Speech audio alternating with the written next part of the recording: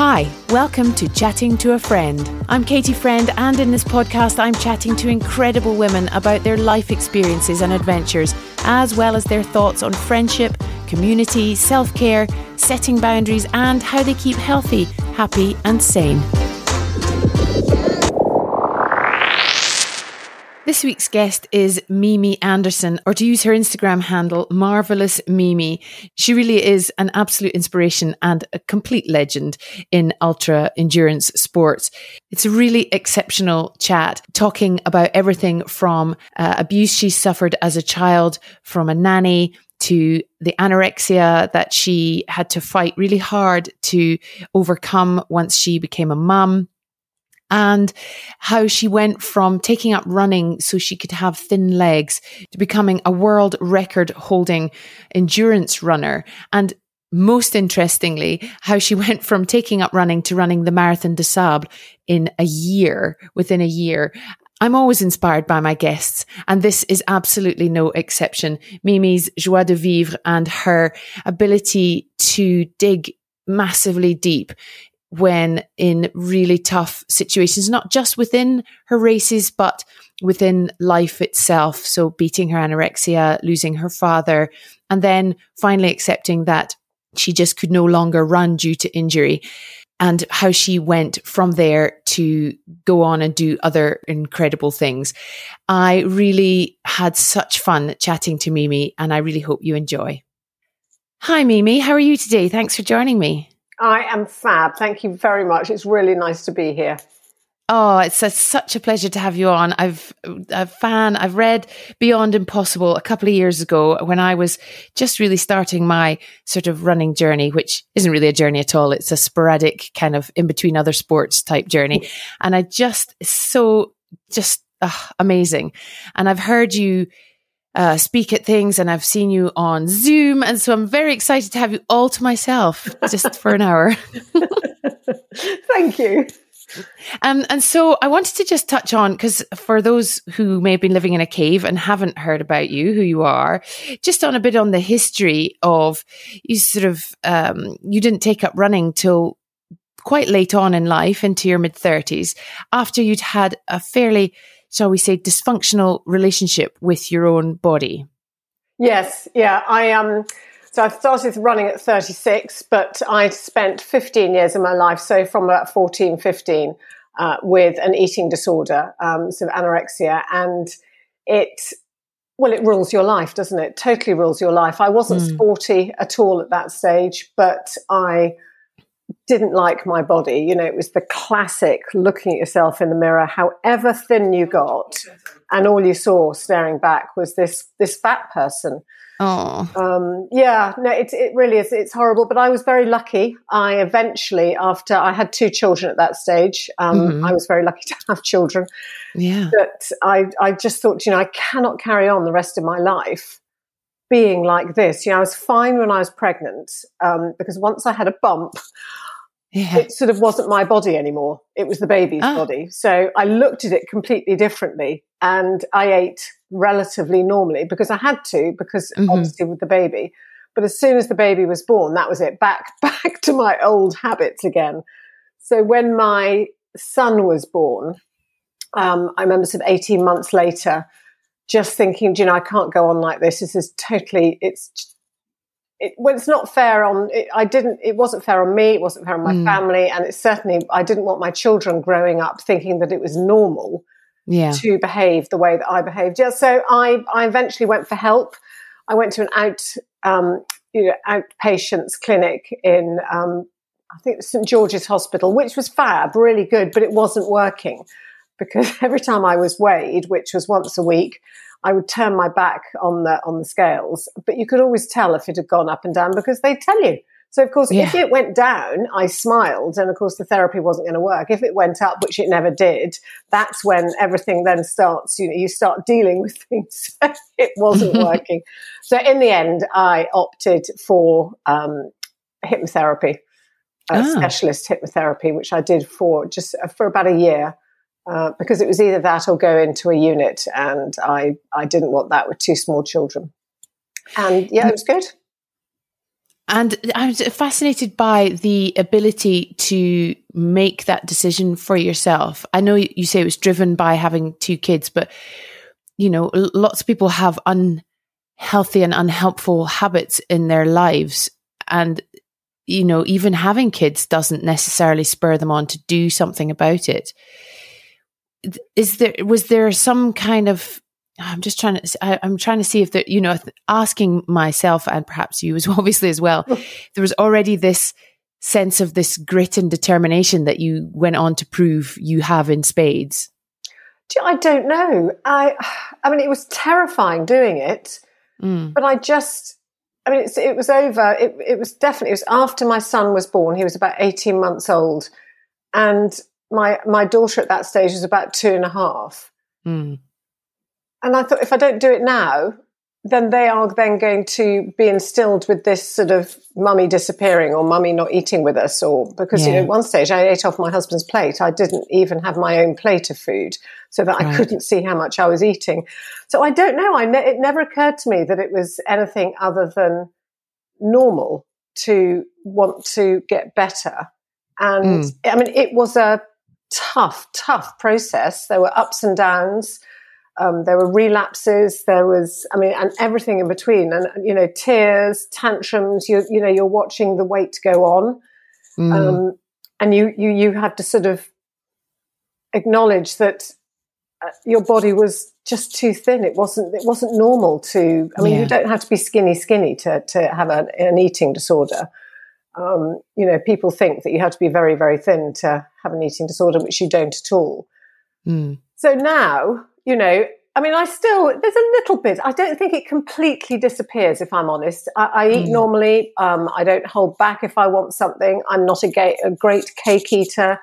I don't particularly have breakfast all the time. I do if I'm going to race. You know, so there are lots of things that I still don't do, but I eat normally. I don't have scales in my house. I haven't done since that time, because if I put on a pound, I know that it's just a number. But in my head, I'd be thinking, oh my God, that's a whole pound.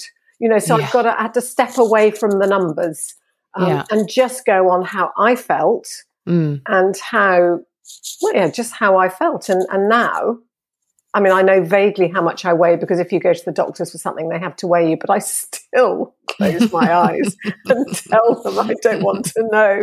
It is ridiculous, isn't it? You know, and I'd take all my clothes off if I could. And not have had any breakfast and just been for a pee. Yeah, exactly. So, you know, but no, my relationship now is much better. And I think, you know, I look at my body now and it's not about trying to be thin.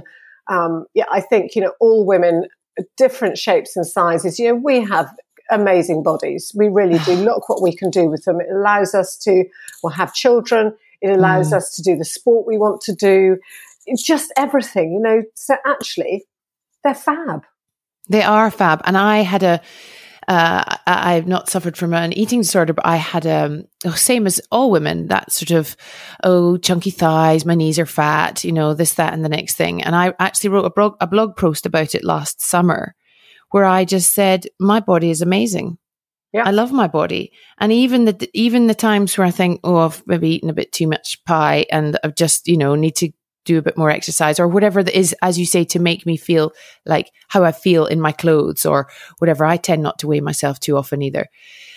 And it just occurred to me that I actually truly believed that for the first time in my life, in my late 40s. Wonderful. Yeah, that's and wonderful. I just thought, you know, because I didn't take up sport till I was 38. So I have not a similar trajectory, but certainly a similar late in life, start from not sporty and really not understanding that my body is just absolutely extraordinary. And funnily enough, mine started with giving birth to my first baby. Anyway, it's a blog that I wrote, and I wrote it because it suddenly occurred to me that is absolutely amazing. And the other day I was on the treadmill, and I hate the treadmill, but it was necessary evil because the weather's been so miserable here.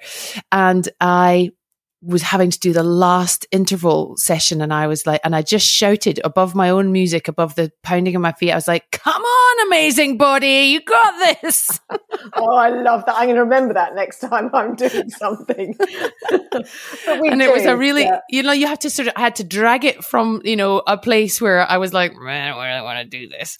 But anyway, so so you had the hypnotherapy, and and just out of interest, are your kids, did they presumably benefited from this new version of you, is probably the wrong way of putting it, but well, I think they're aware of your history and that sort of thing now, because they're grown up now. Yes, they're all.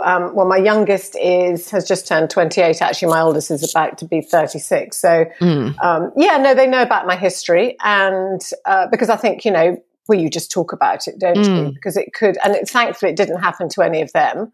So that was a massive relief. I've now got 3 grandchildren, one of which is a girl. It can happen to boys as well. Yeah.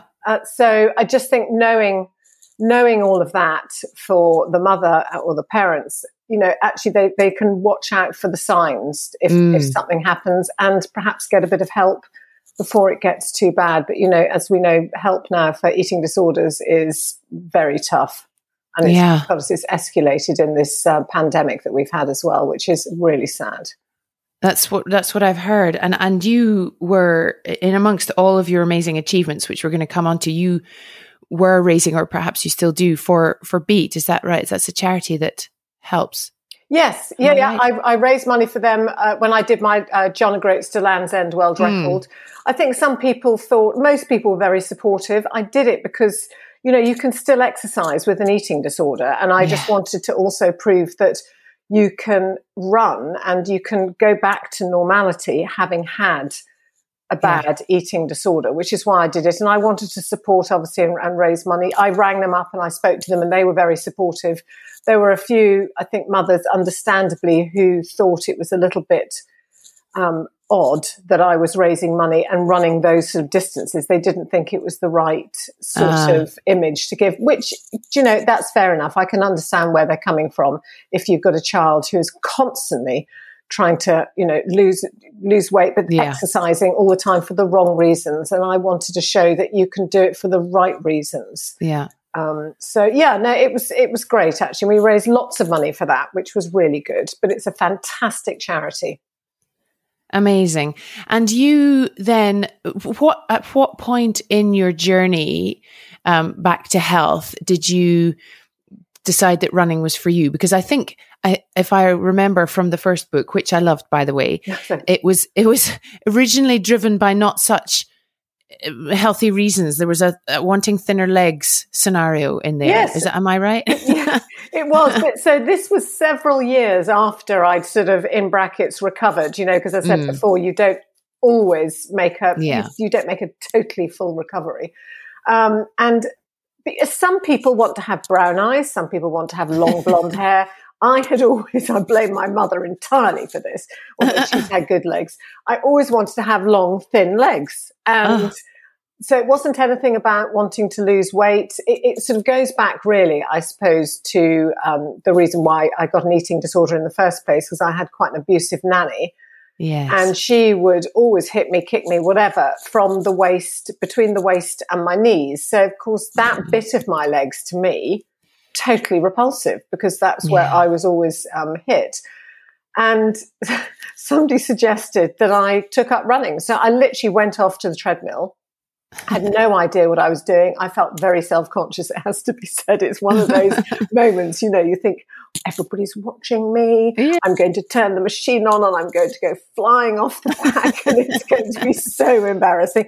And in fact, nobody is remotely interested in what you're doing at all.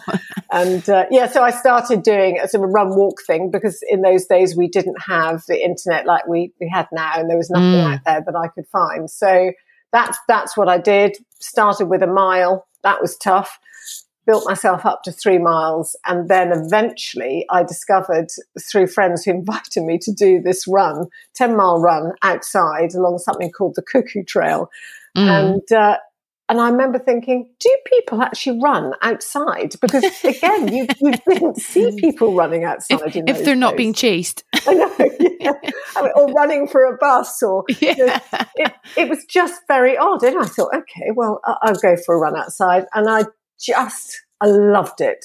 Absolutely loved it. I mean, I ached and couldn't walk the next day, but it was that feeling of, I think we all have as runners, when you're outside, that feeling of freedom, of space, of, moments of just total tranquility where you're in your own thoughts. And it was lovely. Absolutely lovely. And so from within a year of that first 10 miler, you were doing the Marathon des Sables. You crazy woman. Well, it's, again, you see, I had nothing to compare anything to. So that to me was quite normal. And to be honest with you, I didn't know anything about the marathon or even a half marathon. I didn't know that those existed. I mean, that's how awful I was with my running. And this friend of mine came into the gym and literally handed me a magazine and said, right, Mimi, this is our next race. And it was pictures of people running across the desert with these funny gaiter things on their legs. Yeah. And they had funny outfits on, absolutely, and blistered feet. Oh. And all I could think of was, oh my goodness, that looks fantastic.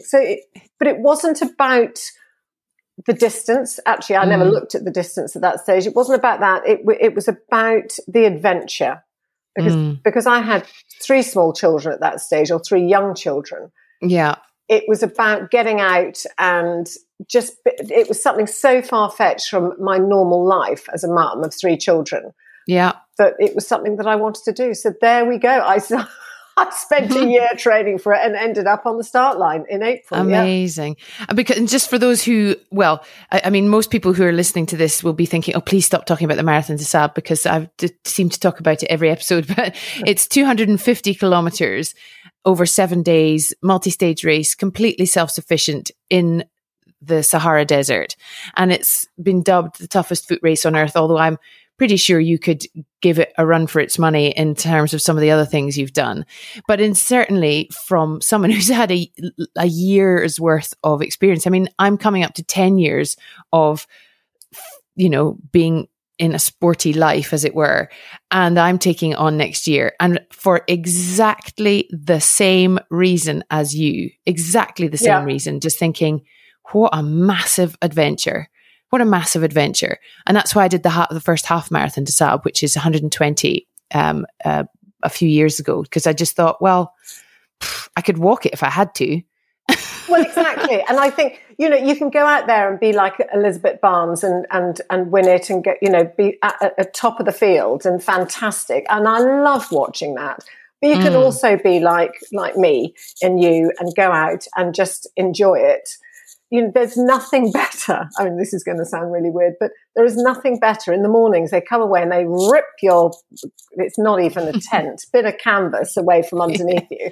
And you're still in your sleeping bag. They tend to come to the British tents first, which I remember thinking, I'm not sure about this.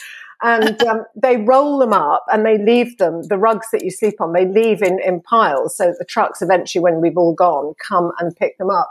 And sitting on top of those, having your breakfast, looking at the sun coming up and the dunes is so much nicer than sitting in a 5-star hotel. It is unbelievably just amazing, absolutely amazing. And I can't think why anybody wouldn't want to go and experience something like that.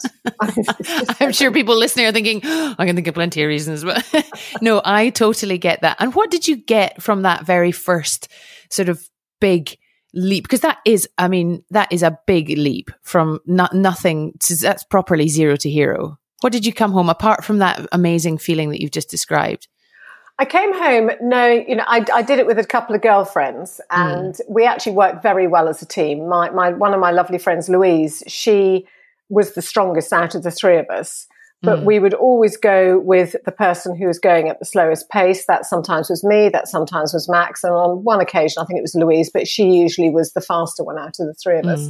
So it was lovely being part of a team. That really sort of helped. So when I wasn't very well, because I was ill, quite badly ill, their support was invaluable. And perhaps had I not been part of a team, I might not have finished because I might not have had that strength which teamwork gives you. But it also showed me when I got home, having been that ill, I had 5 bags of IV drip, intravenous drip during the race. So the day before the longest day, I literally collapsed and had to be, the doctors said, we'll put you in a car and we'll take you to the medical tent. And I went, no, you can't do that. Because if I get into the car, that's me out of the race. I said, you are allowed to get into the car for this. I went, all right then. And so when I got there, when you're very, very badly dehydrated, you just want to go to sleep. And I wanted to curl up in a ball, and I blanked everything out and just wanted to go into this deep, deep sleep. So eventually they had to give me the drips. And the next day, so by the time I got back to my sleeping bag, it was a couple of hours to go. And then we were off on the longest stage of 54 miles. I know. So I think for me, the biggest thing that I learned was coming back from that was actually I'm quite a strong person. I had to dig very, very deep on the marathon, the longest day to get to that finish line. And I just remember sitting in my kitchen thinking, do you know, if you can finish a race that at the time, and I don't think it is the toughest foot race in the world, but it was billed as that at the time. You can finish that feeling that ill. Imagine what I can do if I'm feeling 100%. So it sort of spurred me on to want to see what else my body and mind actually were capable of achieving. Are the things that got you through that, the resilience, the whatever you used to keep you going, is it the same now as it was then? Do you have techniques? Is it just grit and bloody mindedness, or do you have things that you do, or is there a mixture? I think it's a mixture. I've definitely have learnt more. I think the more races you do, the more resilient you become. And so your mind definitely becomes stronger through it. One of the things that one of my teammates said to me on the longest day, when we were coming up to this the checkpoint, we were going to have something to eat, and I was just slightly behind my 2 teammates at this stage with my walking poles, and I was just going along. I had tears coming down my cheeks, and I was mentally and physically in such a bad way at that stage. I think the worst I'd ever been. And Max came up to me, and she just looked at me and said, think of all those people at home who think you're going to fail, and walked away.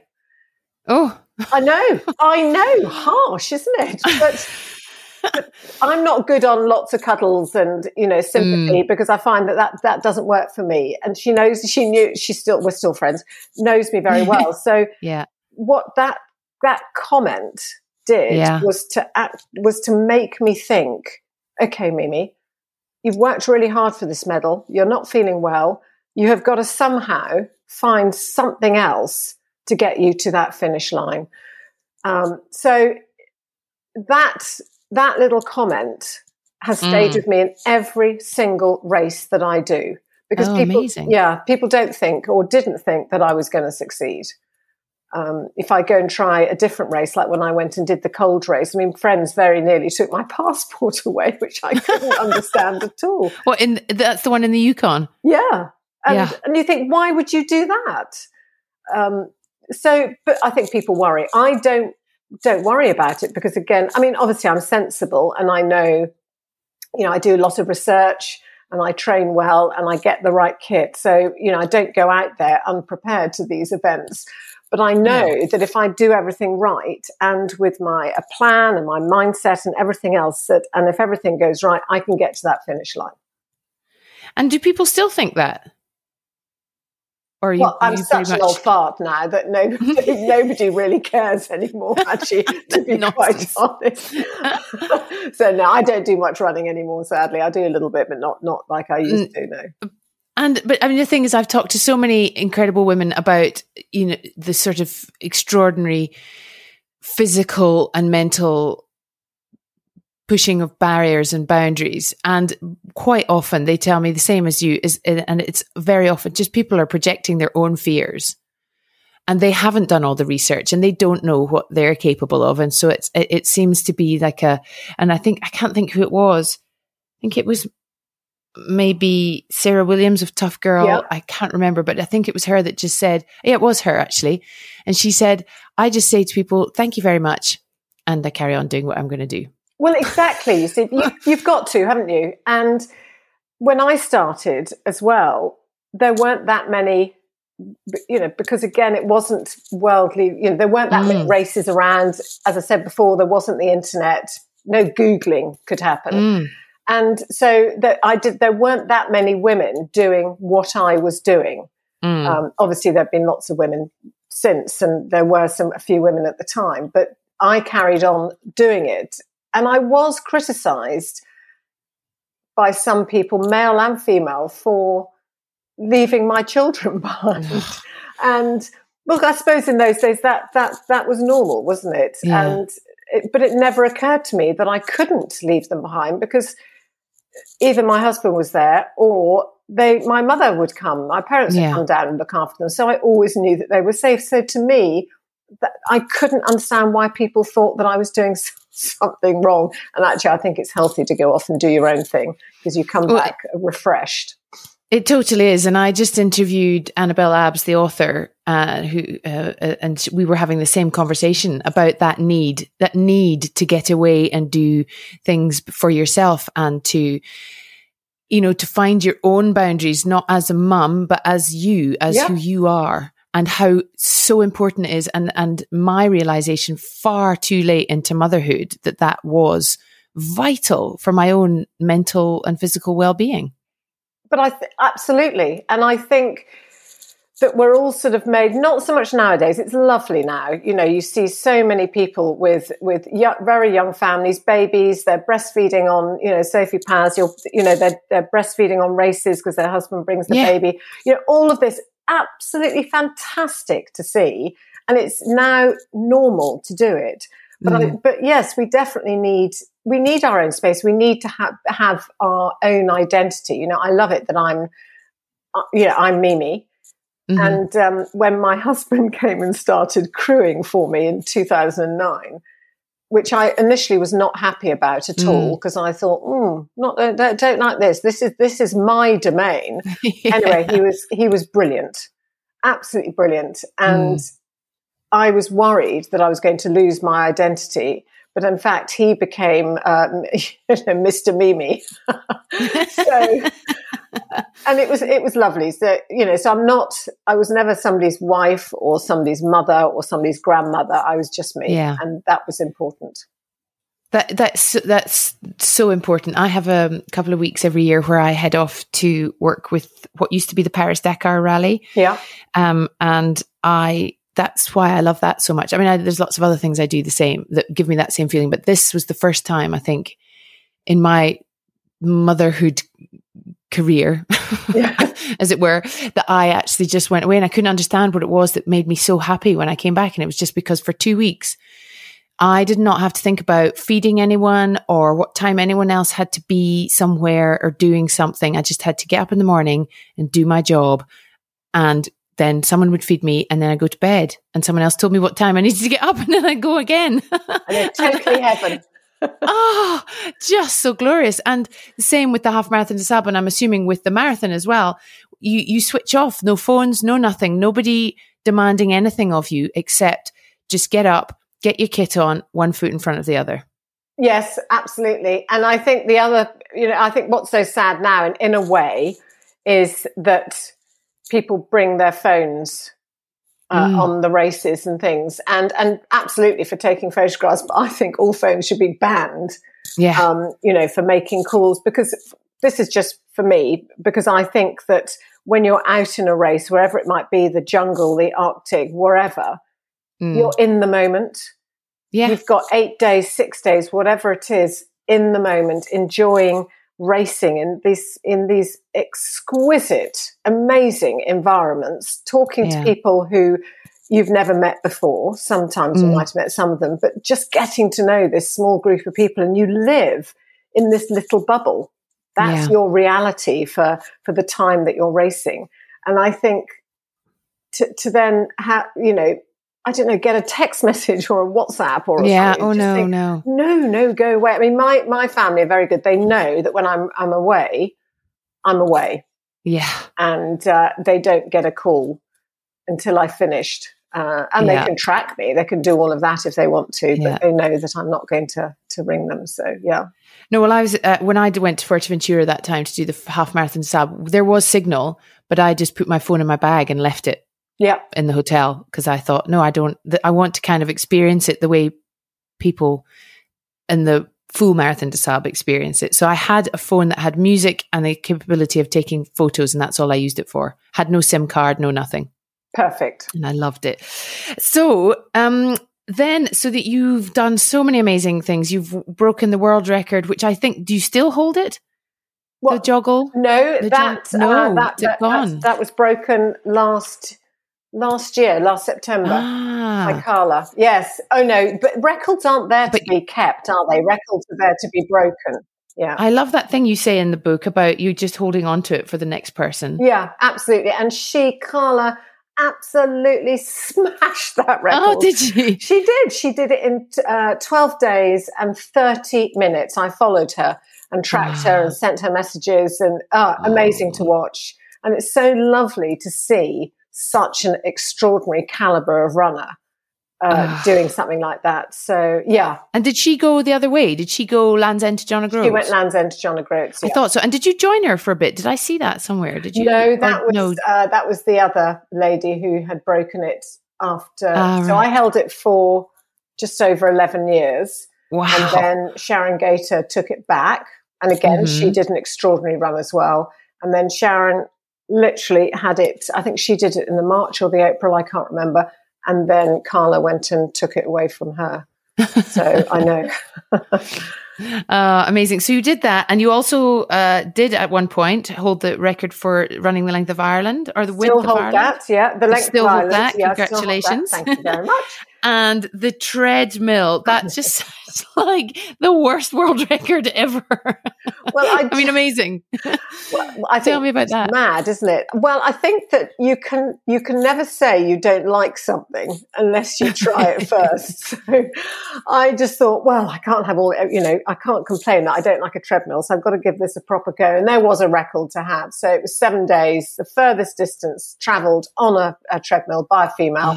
In 7 days. So I did it in an outlet centre, so basically a shopping centre in Ashford in Kent. And I started on the Monday. And by the end of, I suppose towards the end of the day, it was about 4:00, I was beginning, I only started at 12:00, for goodness sake. I was beginning to find it really painful to run.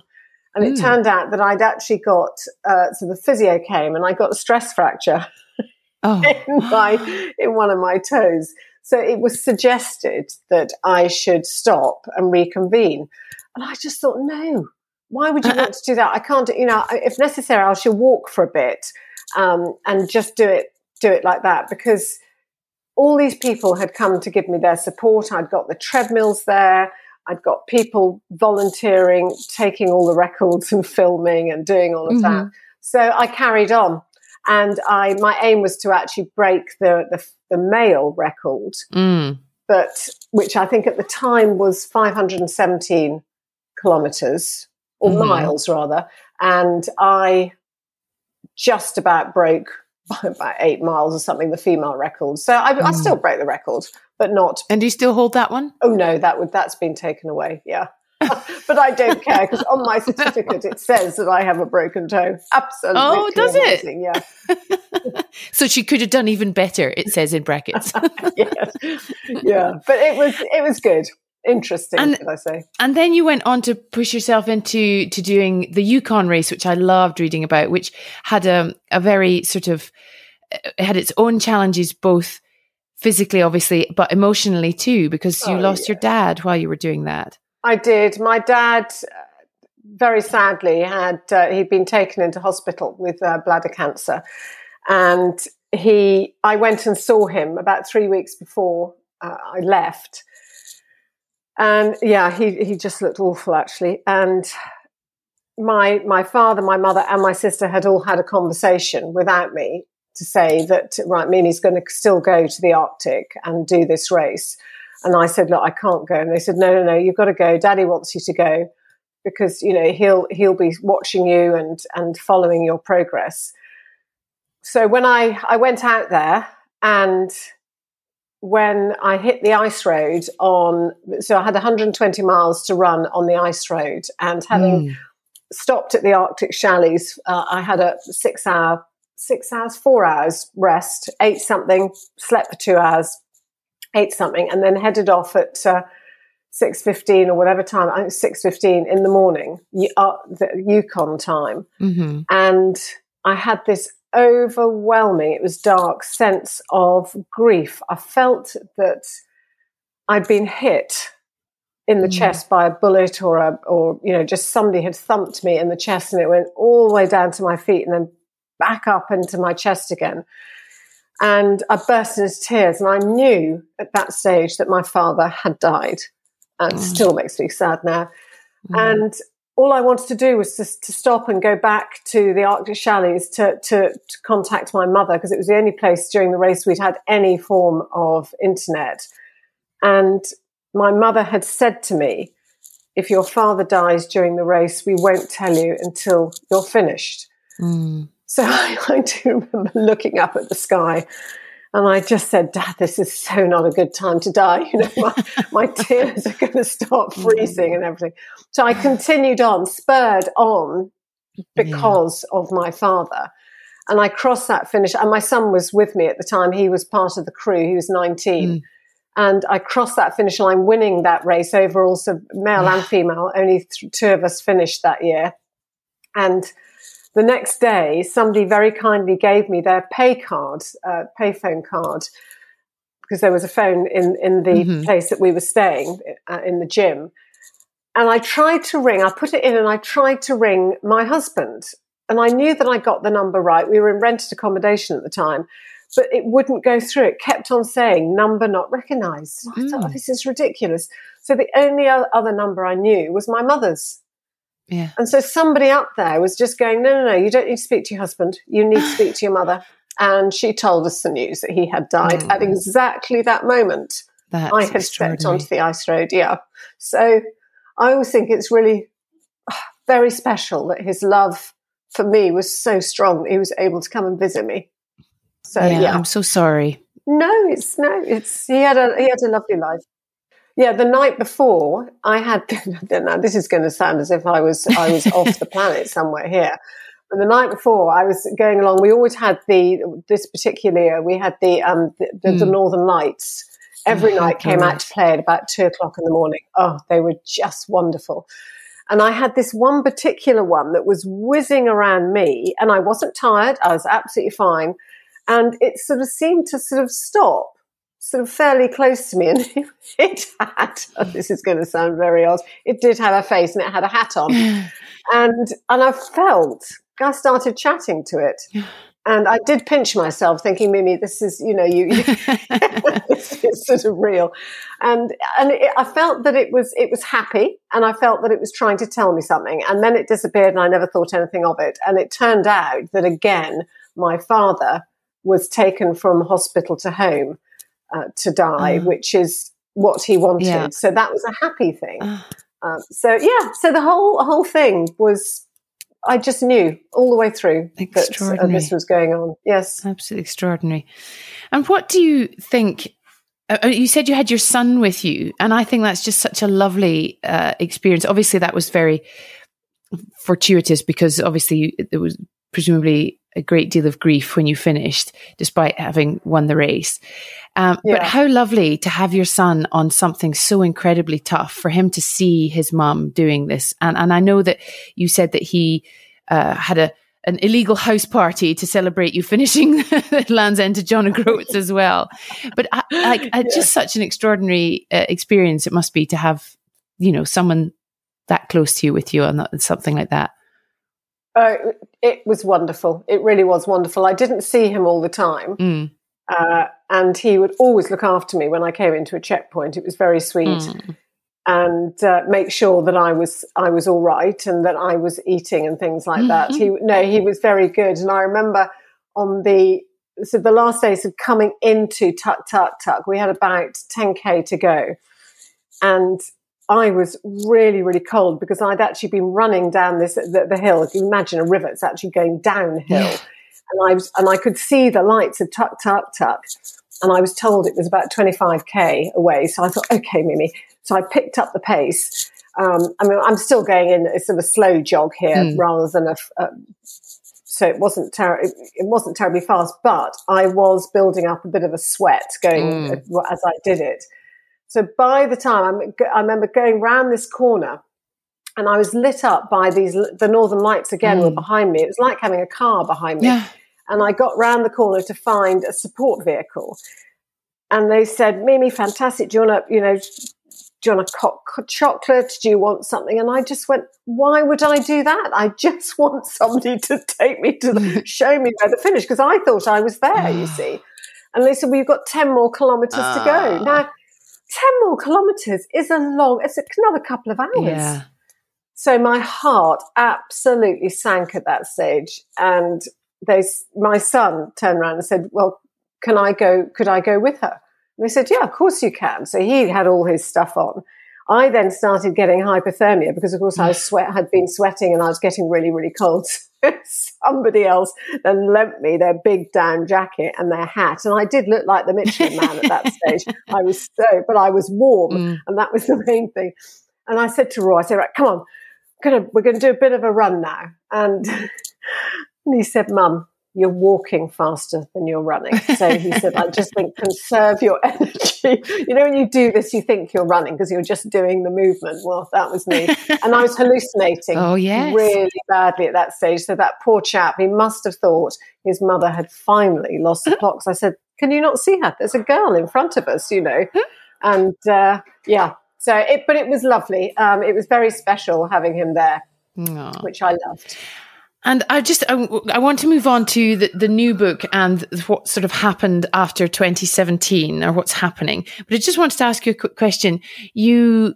Presumably your children think you're an inspiration, although I'm sure children sometimes don't express that. No. Even at my early stage in motherhood, I know that that's probably going to be the case. But I hear you being regarded as such all the time, and you are. Elizabeth Barnes regards you as somebody that she's inspired by, which is high praise indeed. Yeah, it is. That's lovely. And she's told me that personally, she's actually told me that personally. And I wonder, how does that feel? How does that sit? Because I interview a lot of inspirational women, and quite a lot of the time they're like, oh, just nonsense. Like, how does it feel?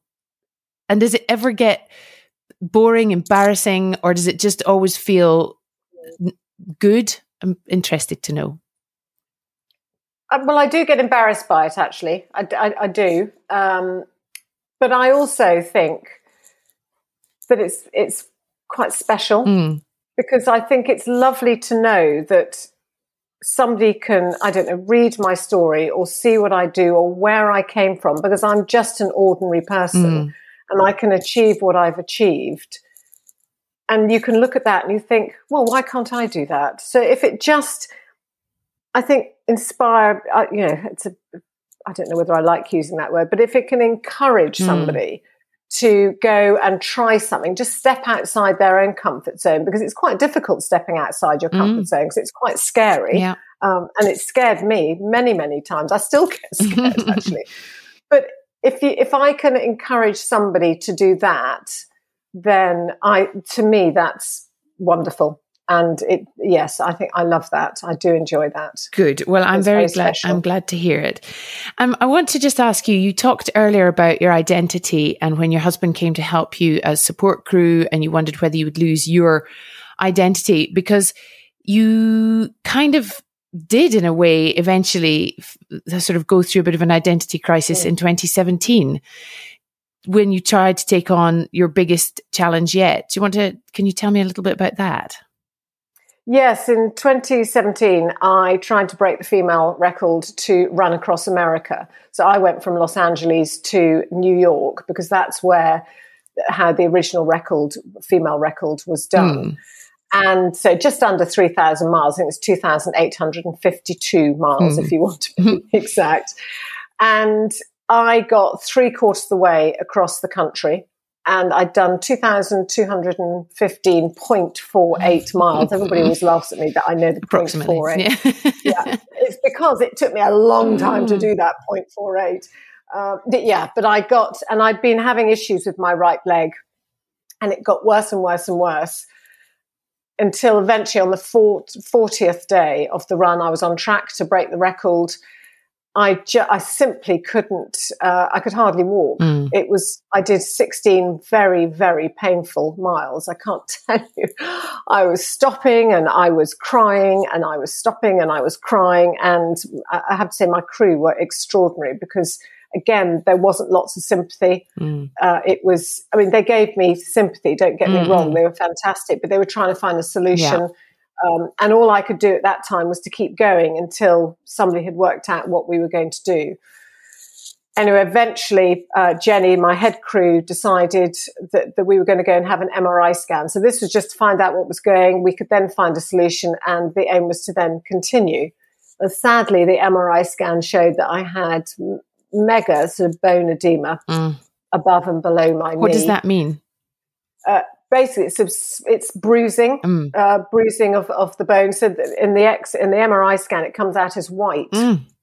And I had no cartilage on sort of the lateral side of my knee, which was what was causing most of the pain. Yeah. And if you've ever run bone on bone, it's quite painful. So I was left in the room, having spoken to the consultant, and he said that if you continue running, he never stopped me. He didn't say that I couldn't do it, but he said, if you continue running, the chances of you having stress fractures are pretty high because of the bruising that's going on in your bones.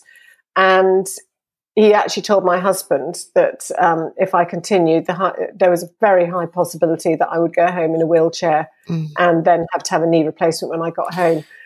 Wow. But knowing all of that, it took me over an hour to make that decision to stop, because I'd put 3 years of my life into this project. Yeah. I believed that I could do it. I still do. If that, it's easy to say, isn't it? But I still believe that had my knee not sort of, done what it had done, that I could have done it. But, that it is what it is. So that's fine. But I eventually made the decision to stop. It was the toughest decision I've ever had to make, but I still think it was the right one, because I think running through an injury like that is, it's not worth it. Yeah. And it's setting a bad example, I think, to people to say that it's quite acceptable to run through this sort of injury. And I then... I felt as if I was a complete and utter failure, and I just was so ashamed of myself because I hadn't completed what I'd set out to do. And unfortunately, that, having spoken to 2 consultants separately when I got returned home after a few months, I, was told, and I knew anyway, that my long distance running days were over. I didn't even know at that stage if I was able to run again. So it was so painful. So I did. My identity went overnight. One moment I'm an ultra runner. The next moment who am I? Yeah. I'm not anybody. And that I found really, really tough, because I didn't know where I fitted. On my Facebook and my Instagram and my everything, it's running. Yeah. And suddenly I wasn't part of that world anymore. I was a non-runner. So, I found myself going into this deep, dark sort of hole. I wouldn't call it depression, but it felt like it. And I sort of went through this grieving process, I suppose. And I had to sort of say goodbye to my career, if you can call it a career, as a runner. But I knew that I had to somehow find a way out again. I remember doing a blog, and Stephen Hawkins had said, if you ever find yourself in a black hole, I Googled black holes for some reason, there is always a way out. So I thought, okay, Mimi, you've got to find that way out. And the friend suggested that I cycled from Land's End to John O'Groats because it was the following year, because it was the 10th anniversary of my John O'Groats world record. I hadn't even got a road bike at that stage. I mean, and I'd done a little bit of cycling, but nothing really. So that's how it all started. And it was difficult because I would, be cycling down the road on my hybrid bike, looking like a runner on a bike, because of course all my kit was running kit.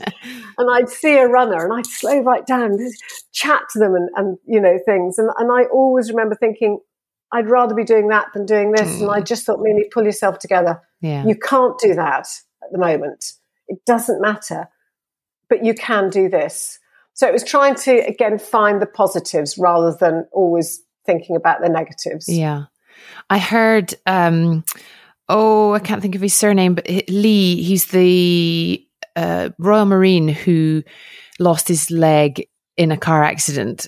And he ended up breaking the world record for rowing across the Atlantic solo and extraordinary things. And he said one of the most powerful things ever. I mean, he said it's the most extraordinary interview, but he said, people always say to me, do you wish it had never happened? Do you wish you still had your leg? And he said, I might as well wish I was Superman and I could fly.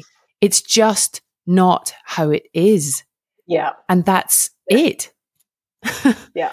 No, absolutely. I totally agree. I said to somebody the other day, if I hadn't have stopped running, I would never have had the courage to learn how to do the front crawl, to overcome my fear of water. I would never have bought a bike. I now have 3 bikes. Don't tell my husband. Isn't it awful? If my husband had bikes in the house where we have them in, I'd be really cross because they're mine. It's all right.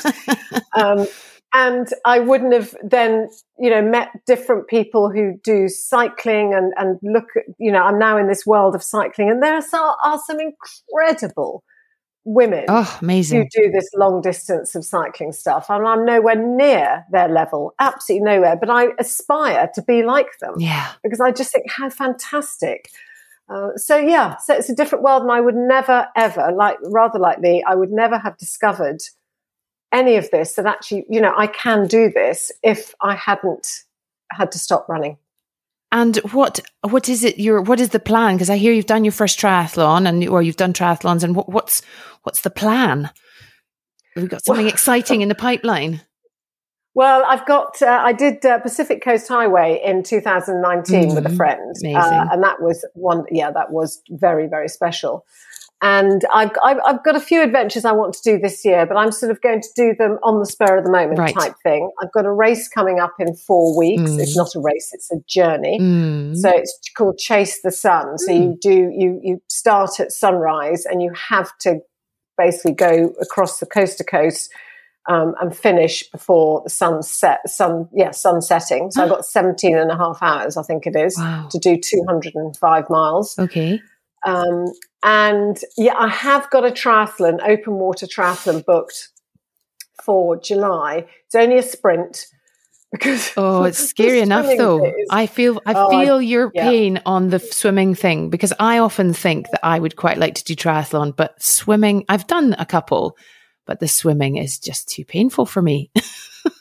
No, I don't. It's funny, isn't it? I still don't enjoy it. I've been doing it now since 2018, where I literally could blow a bubble in. I mean, I could swim, do the breaststroke, with my head firmly above the water, which always used to proper make granny style. Oh, totally. And so now, I can do the front crawl, having started with the bubble blowing. So I'm really pleased. And I went swimming today, and I had somebody said to me, try and put on your happy face, Mimi, when you're going swimming. So I try and put on the happy face. It doesn't work. But it has got better. It is easier. It's something I could quite easily stop doing, the swimming. Yes. I don't enjoy it. At the moment, I'm doing it once a week, possibly twice. I'm going open water swimming tomorrow. So, yeah, it's not my favourite sport. And I think after I've done this next triathlon, possibly I'm going to stop it because it just takes up too much time. Well, that is the thing. Unless you literally have a swimming pool in the garden or a lake at the end of your road, it is that one of those ones, unlike a bike or running where you just put your kit on and leave the front door. There is that kind of faff factor of getting there. And I remember when my husband was training for triathlon and Ironman, that was the one thing that he just was such the real psychological getting yourself out the door for was the swimming. It is. And every Tuesday, it is ridiculous really, but every Tuesday I have a tempo session on my turbo with, I call them on Zwift with my mad Welsh group. And I love that. And it starts at 6:30. Wow. And every Tuesday I wake up and I go, oh no, I don't, because I don't have to do it with them. I could do it later in the day. I think, oh no, I can't. But Mimi, why? You're awake. You are awake. So I'll do it knowing that 7:30 I'm finished.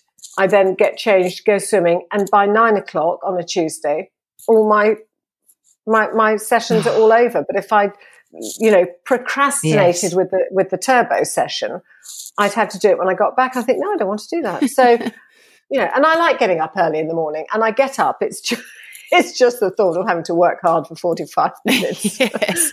Although there's something, I find something quite reassuring. It sounds weird. Anytime I'm presented with some kind of sprint session, whether it's on skis, on a bike, running, when I say skis, I mean skinning uphill. Yeah. Oh, fantastic. I always think, and then I think, well, first of all, it's really short. So it's going to be short. So it's not going to take you very long. And actually, I know now, and I think it's probably a bit like you, but like about a minus 1,000%. But that there's that experience that comes with, how you're going to feel when you've done a short, brutal sprint session. You're going to be like, I completely rock. Yeah, absolutely. Yeah, and and even with swimming, exactly. And I know with the swimming that you go and you think, well, you'll never know if I don't do that 200, will you? But of course, I will know. I'll know that I haven't completed the session, and I can't then say to my coach, no, don't worry. No, I feel I did it all, knowing that I didn't, because it just doesn't work. And actually, like that, does it? Lying to your coach, well, it's no skin off their nose, but you're just really lying to yourself. It's the old adage that our parents told us if we ever thought about cheating at school. You're only cheating one person. Yes, absolutely.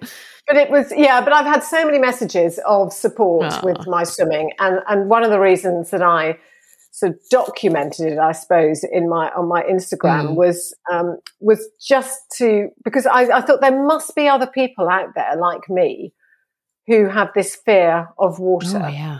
So, and it was really lovely because we had, some people would say, oh, I haven't swum for ages, Mimi, I put it off, I'm going to go back to it, or other people who are going through the similar journey to me. So it was quite good that, I didn't feel alone because I had their support. So I hope, they felt that they also had mine. So that was, but my daughter used to get very embarrassed with me because she said, Mum, could you not go on Instagram with your goggles and your hat on? Because she says it's so not a good look, And I'd be so excited because I've just done 50 meters or something, But to me, that was massive. That is massive. Yes. When I did my first 100 meters, I was beyond ecstatic. I could barely breathe by the last length. When I got home, bless him, my husband had printed out a certificate, like you give children. Yes. So, Mimi has completed 100 meters of the pool. I went, yes. Did you get your little badge to swim onto your swimming costume? Well, sadly not. I do need to have that, don't I? But what was it called? Yeah, all the we used to get when we were kids. Yes, no, I completely feel your excitement over that because I went through a little phase of trying triathlon and I did not grow up. I didn't learn to swim till I was 12. So it's not something that comes naturally to me either. So, right. Tell me. So the new book is called Limitless. Limitless, yeah. And that's the journey sort of from, leading up to, I haven't read it. It might be clear. I have read the first one, but I haven't read the second one. Tell us about it. Yeah, Limitless is telling you the story of the build up to America It tells you about my run across America, and then basically what happened afterwards, how I picked myself up and dusted myself down, felt sorry for myself, but discovered something new. And I've always been somebody who tries to look on the positive side of life. So, you know, what I'm doing now, I'm so lucky that I call myself a bikelist. I'm not a cyclist because I'm not quite up there with the big boys at all. But yet I'm slightly better than just, you know, biking around. Yeah. Or cycling. So I'm a bikelist. But I do love it now. I can now finally get lost in it a little bit, which I couldn't do. It takes a while, doesn't it? Yeah, it does on the bike, definitely, because you're concentrating on so many different things. Yeah. And in fact, I found my mind wandering completely the other day, and I thought, Mimi, get your mind back on track here. You know, you're on the road. So yeah, and I love it, and it makes me happy, and it makes me feel that I'm still able to go and have adventures. Brilliant. So, you know, and that's what sport's all about, isn't it? It doesn't matter whether you're running for the pleasure of just wanting to go out and do a 5K or even a mile, or wanting to go and do over 1,000, over 100 miles. It doesn't matter. Sport is all about finding something that makes you happy and you enjoy. Yes, exactly. Have you started to enjoy cake stops on your cycling or biking? Because that, I know you're not a cake eater, but. No, I know that's fine. But I know my friends laugh at me because they sort of say, so are we, I mean, I'm doing a 6-hour ride tomorrow on Thursday with a friend. And she said, so Mimi, are we allowed to stop for a coffee? And I laughed. I said, yeah, no, I'm getting the hang of that. Well, I don't understand their logic, because as a runner, you're doing a 100-mile race, you get into a checkpoint and you're in and out as fast as possible. Uh-huh. But the cyclists, when I did ride across Britain, I mean, I know it wasn't a race, it's a journey, but even so, they get to a pit stop. Well, they have a full-on sort of, chatter, feeding, drinking, and 30 minutes later, they've left the pit stop. And I'm thinking, what a waste of time. Why do people do that? But I went along with it. So the answer is I'm slowly coming to terms with it, but I do struggle with that one. Yeah, I'd rather go out and cycle for 3 hours, 4 hours, 5 hours, whatever it is, without a stop. Yeah, and then have my coffee at home. Yes, you sound like a friend of mine. She never wants to stop, and I was like, "Oh, please, can we stop for cake?" I know, but I do now, because that's what my friends want to do. And if you cycle with other people, it's not about me, is it? It's about it's the enjoyment. So yes, exactly. I'm slowly getting the hang of it. So 2 more things. First of all, where can we find you online, social media, that sort of thing? Oh, all over the place. I'm sort of Twitter, Instagram, Facebook. I'm Marvelous Mimi. Excellent. Usually. We will I'll put that all in the show notes and we'll find you. And one last thing. Now, we had a bit of a backwards and forwards about the challenge, Katie, which you were going to set me a cycling challenge, but I said I couldn't because I'm under the tutelage of Elizabeth Barnes for running training. Did you think of a challenge for me? If not, don't worry, I'll cut this all out.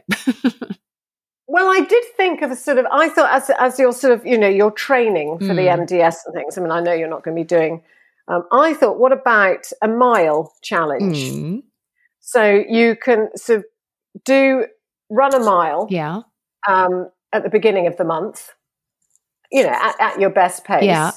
And then, with your training you're doing over the sort of the month, then run the same place, same mile a month later. Excellent. At the end of the month, and just see if your speed has improved. I love it. I thought that would fit in with your training, you see, as well. Yes, that's a great challenge. Thank you. Challenge accepted. Perfect. Thank you. And thank you so much for your time and the energy and joyfulness through the call. I really thoroughly loved talking to you. Oh, no, I've loved it. Thank you so much. It's just lovely, isn't it, talking about just running and biking and everything. So, biking. I'm still going to adopt that, because I do the whole thing. I'm not really a runner. I'm not really a cyclist. I'm not really a ski mountaineer. Those are my 3 sports, and I do them, kind of whenever, to whatever degree. But I love the biking. That sort of suits me quite nicely, actually. Well, I just think it's more relaxed, isn't it? And also, we all think of ourselves as, what is a runner? You know, they don't, people will say, oh, I'm not a runner. Well, actually, if we run, I do short distances. So if we run, we are a runner. Yes, you're absolutely right. Bev Logan of the Badass Mother Runners Club, she told me that. She said, if you've put your trainers on and got out the door, you are a runner. So stop saying that. Absolutely. Thank you so much, Mimi. I really, really appreciate it. That was brilliant. That's a pleasure. Thank you for having me.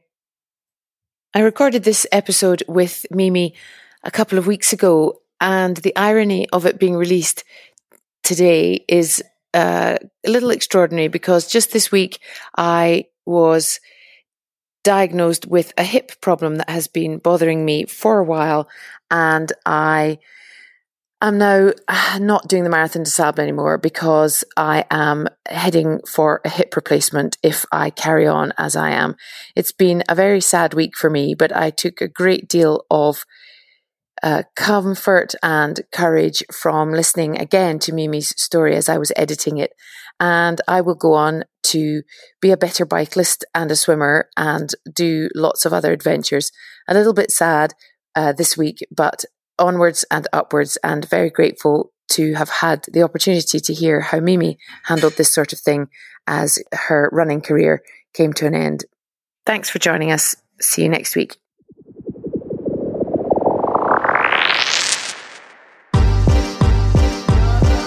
Thanks for joining me. I'll be back next week with another incredible episode of Chatting to a Friend. In the meantime, please give us a follow on Instagram, Chatting to a Friend, for all the latest news. Bye-bye.